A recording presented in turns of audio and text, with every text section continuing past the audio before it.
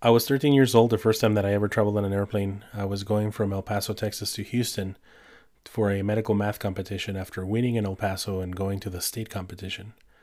My teacher offered to reach out over and hold my hand. My teacher offered to reach over and hold my hand as we were taking off, thinking that I would be scared, but I really wasn't scared because I didn't know what to expect. Once we took off, it was a strange feeling to go up in the air like that in an airplane. But I got to look out the window and enjoy all the sights, and it was actually quite fun. I traveled a lot more after that, traveling back and forth from home and to visiting my parents or to visit others or to go on trips, and it became very enjoyable to travel on a plane.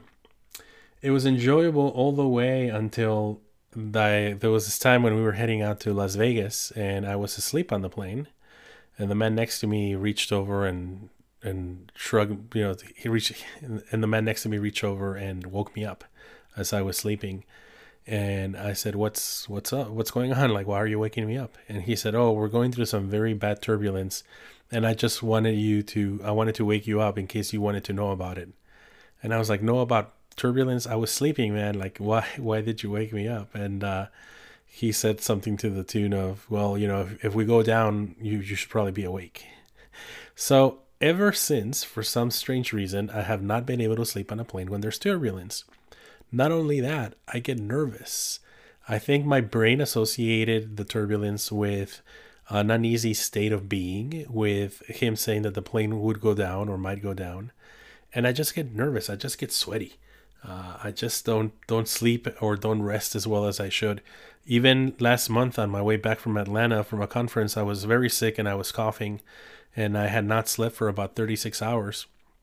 And I wanted to sleep and I was tired, and my cough got a little bit better on the trip because I drank some tea and took some throat lozenges. But I just could not fall asleep as much as I tried. And that's been the case ever since.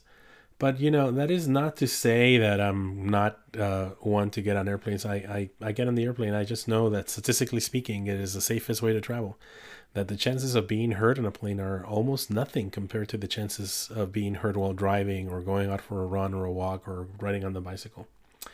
And I've also had a little bit of a passion for aviation. I've been a fan, like I said, since I was a kid, and I've actually taken a couple of flight lessons.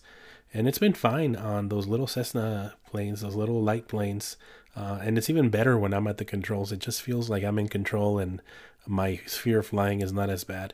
So I hope to someday in the future get into a groove where I can take some more flight lessons and become an aviator of some sort. In between all the other things that I have going on in my life, that would be another challenge that I'd like to take on. Interestingly, my little sister out in Denver, she is learning how to be a flight mechanic. And my brother and I have been talking about maybe sponsoring her for her pilot's license because it would be neat for her to be a flight mechanic, somebody who fixes planes and know how to fly planes so that she would be that much more, I guess, in tune with it. So, that is something I would like to do for her. And maybe, who knows, maybe the two of us can do it at the same time. That would be great. It's not cheap, though. It's about $10,000 to get your private pilot's license. And then you have to pay for gas in the plane every time you need to go out and keep your skills up, which you have to do from what I hear. Otherwise, it's one of those use it or lose it kind of things, which is very much the case with other things. Or maybe for me, it'll be like riding the bicycle, where I can stop riding the bicycle for the winter months and then I get right back in it in the spring, and it's like nothing ever happened. My brain just kind of recorded everything and it's able to access that information. So, from the first time I got on a plane to now, a lot of things have happened, and I've been to many places. I've been on some really long flights from South Korea to the U.S. and initially from the U.S. to South Korea and then back. Those were some 14, 16-hour flights. I've also been on very short flights from Philadelphia to Washington, D.C., which was like less than 30 minutes on a jet. And I managed to lose all my luggage because I was rushing through from one plane to the other as well. But I love the idea of flying. I love the idea of being able to travel long distances and see new things and new people and seeing things from way up above, from a totally different perspective than the average person can. Because while in the U.S. most of us can travel on planes, that is not the case for the rest of the world.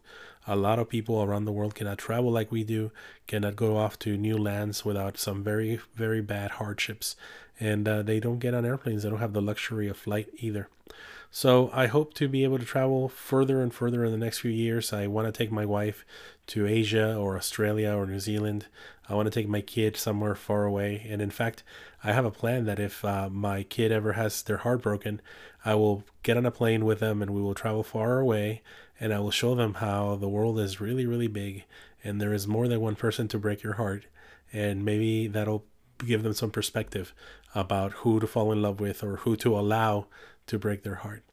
So a lot of different lessons there, including some lessons that I've taken to heart from watching videos or watching explainers on things that can go wrong on planes, like being careful and paying attention to detail, following procedures, always being mindful that one little mistake could derail your projects, and always be aware that you're not the end all be all of all things like some pilots think that they are.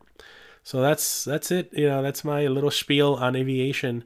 I hope you all are traveling safe for the holidays and staying safe. And yes, if you hear it in my voice, I have yet another respiratory disease, another sore throat, and it's probably more because the air is so dry and cold lately. But I'm feeling good. I'm feeling really good. I'll tell you that. So take care. Happy holidays, and I'll talk to you in the new year.